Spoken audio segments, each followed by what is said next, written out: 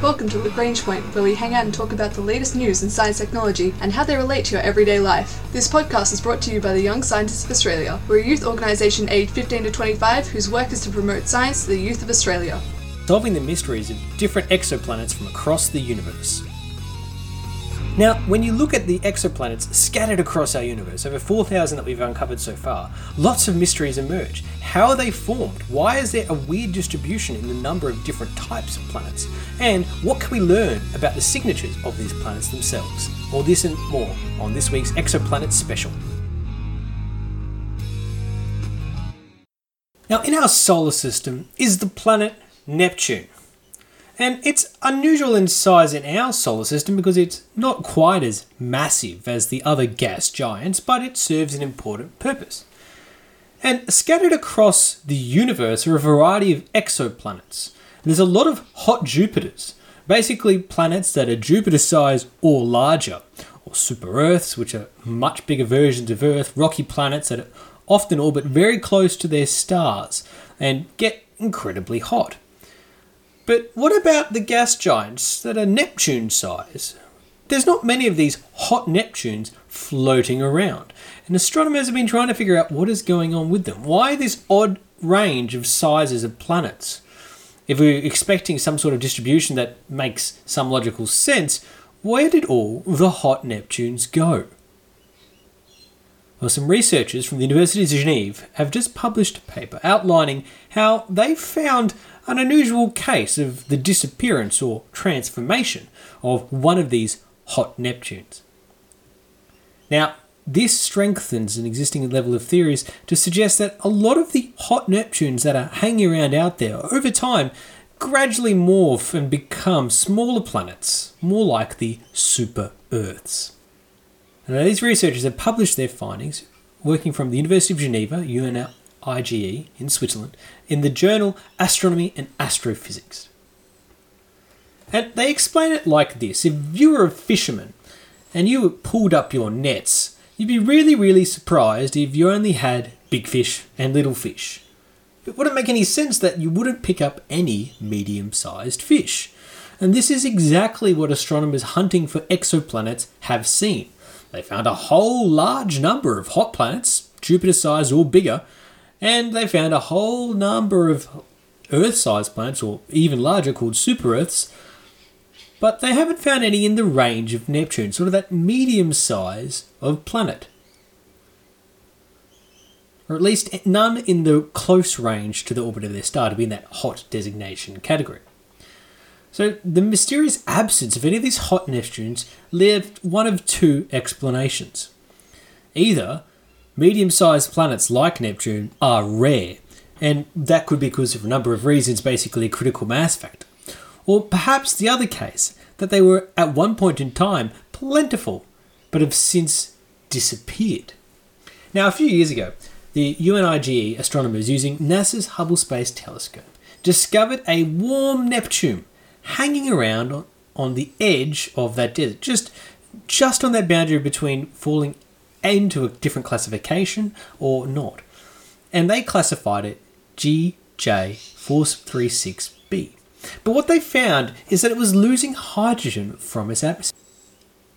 Now, this loss wasn't enough to obviously threaten the atmosphere of the exoplanet, but it suggested that Neptunes that were getting more seriously bombarded by energy by their star, or were closer in than GJ463b was, could have their atmosphere eroded away just by stellar bombardment.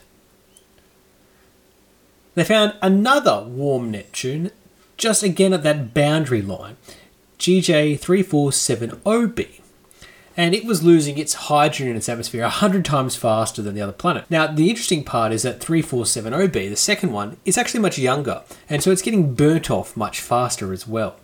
Now, observing the evaporation of the atmospheres, or the hydrogen of the atmospheres of these two warm Neptunes, is encouraging. But it doesn't fully solve the mystery. And it's also quite difficult, because we can't detect, using current metrology, hydrogen emissions for planets more than 150 light years away. And these ones I've been looking at are kind of on that 100 light year away barrier border. because further than that, the hydrogen itself tends to get obscured by interstellar gas. So we could hunt for more of these mini Neptunes using the James Webb Space Telescope, which could enable us to see better than the current technology. But we're a little bit closer to figuring out why we have this lack of abundance of medium-sized, hot Neptunes. There's some great work being done out of the University of Geneva.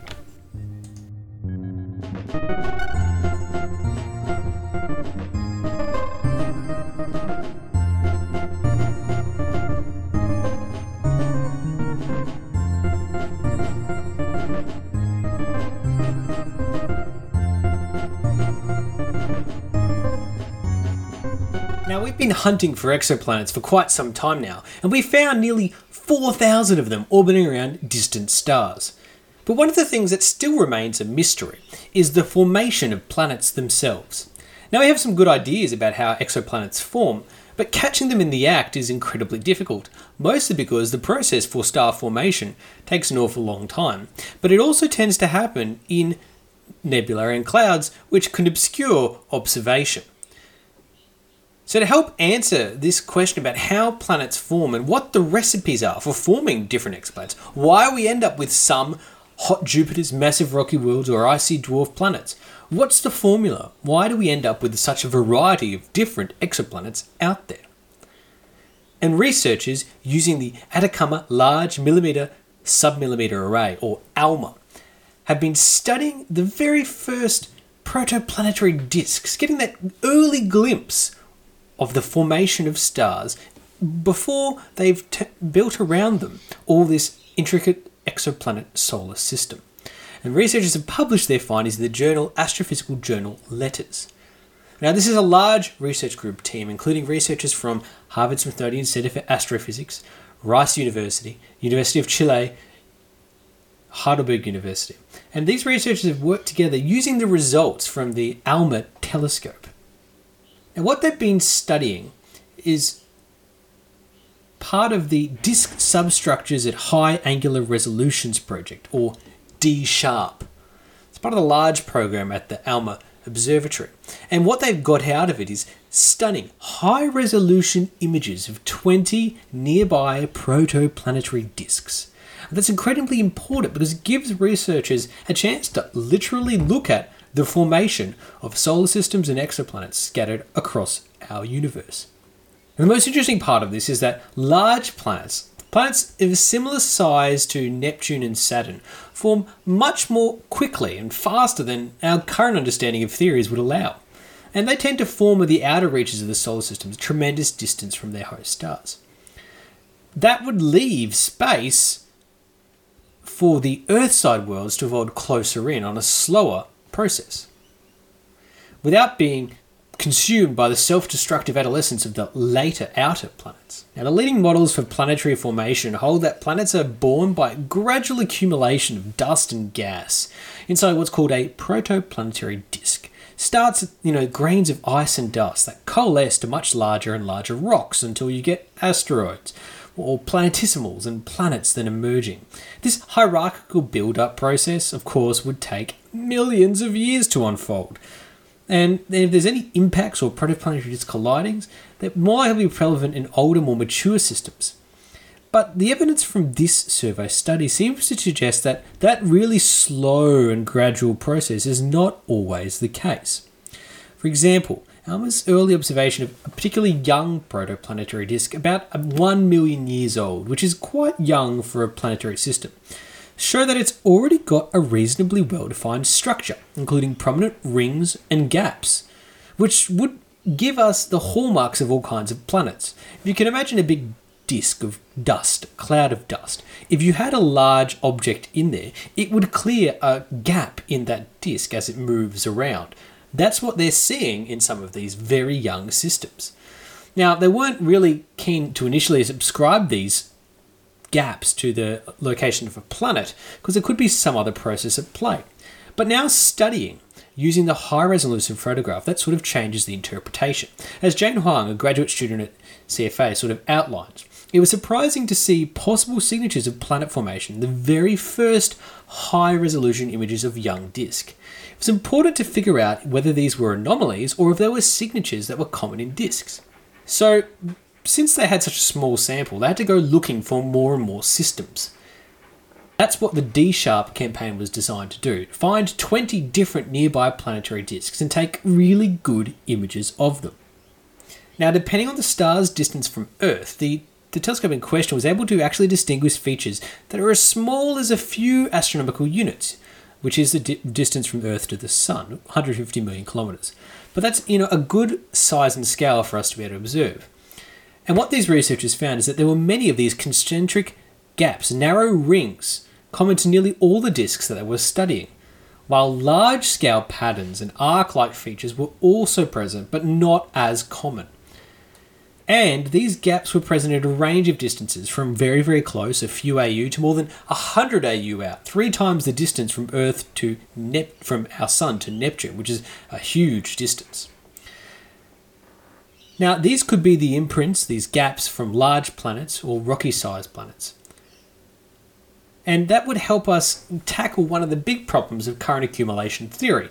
Astronomers have been puzzling over a major hurdle in planet formation theory, which is really, once dusty bodies grow to a certain size, pretty much anything more than a centimetre in diameter, a purely smooth protoplanetary disk with no gaps or anything like that in them would mean that little ball of dust would surely fall into their host star, and thus never build up enough to get enough mass to become something like mass Earth or Venus.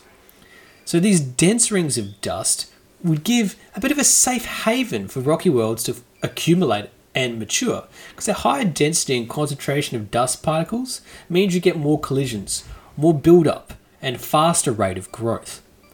And this is some fantastic research. And the number of papers that have been published out of this is incredible. The D-Sharp team has published a variety of papers in the astrophysical journal Letters. There's over 7 of them, which are very, very interesting in detail.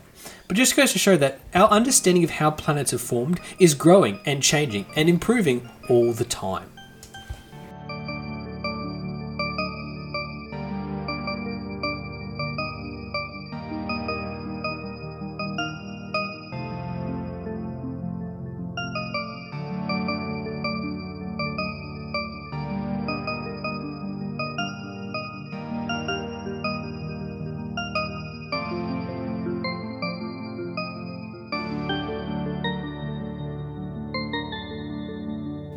So researchers from the University of Geneva again have been leading the charge on trying to identify the presence of helium scattered across our universe, in particular how it relates to exoplanets.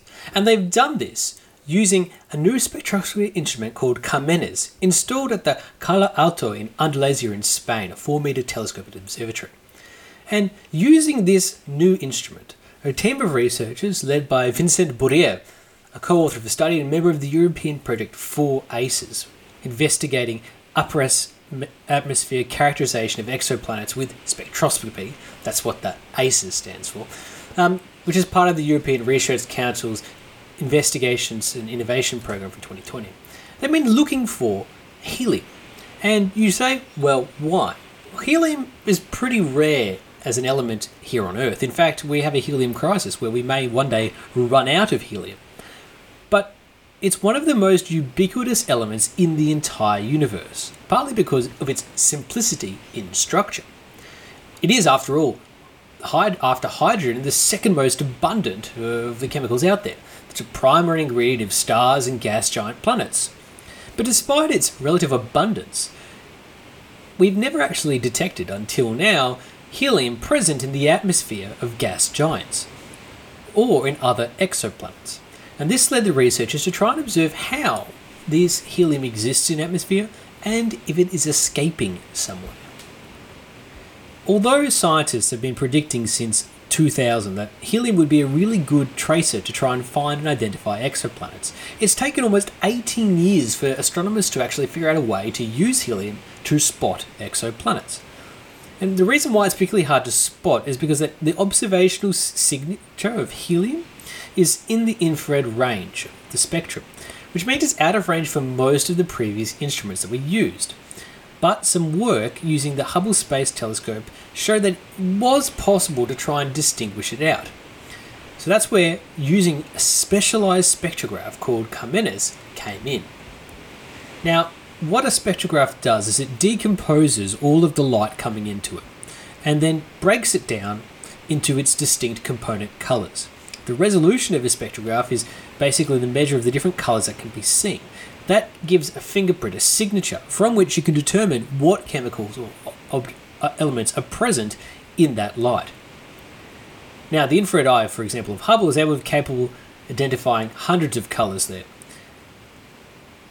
But that's not really that many when you think about it. The 4-meter new instrument called Carmenes is able to identify more than 100,000 colors inside that infrared spectrum, which gives it amazing high-resolution capabilities. Now, turning that now high-resolution instrument into the exoplanets that we know about, we can now yield more interesting results. For example, you could make and look at the upper atmosphere of a Neptune-sized exoplanet, which is about 4 times larger than Earth, located in Cygnus, the Swan constellation. It's about 124 light years away from Earth, and it's called HAT P11b. It's a warm Neptune, which means it's around 550 degrees, and it's about 20 times closer to its host star than Earth is from the Sun, which makes it incredibly close and incredibly hot.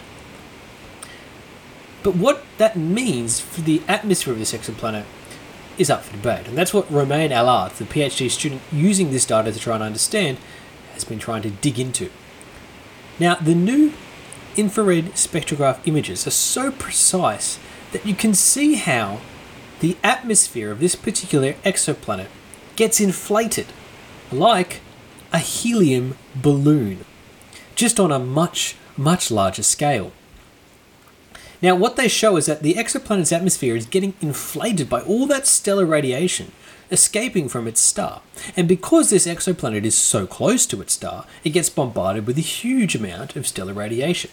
That radiation has the effect of inflating and charging up the atmosphere, which makes sense. You can simulate this, which is what Vincent Bourrier, the leader of this study, has shown.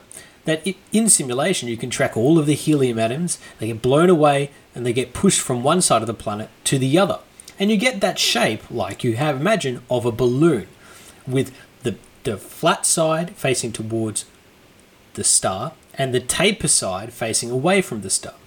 So that gives HAT P11b basically the shape of a supercharged helium balloon, which makes sense because it is also helium that's getting charged in the atmosphere and blown away. And that's a fascinating result, but it's only possible thanks to new high-powered telescope technology and some great research out of the University of Geneva. This has been the Young Scientists of Australia's podcast, Lagrange Point. Found out about the secrets of how some exoplanets are formed, what that means for our understanding of the universe, and how we can find planets using new techniques. Our ending theme was composed by Audionautics. Head to ysa.org.au for more information about the Young Scientists of Australia.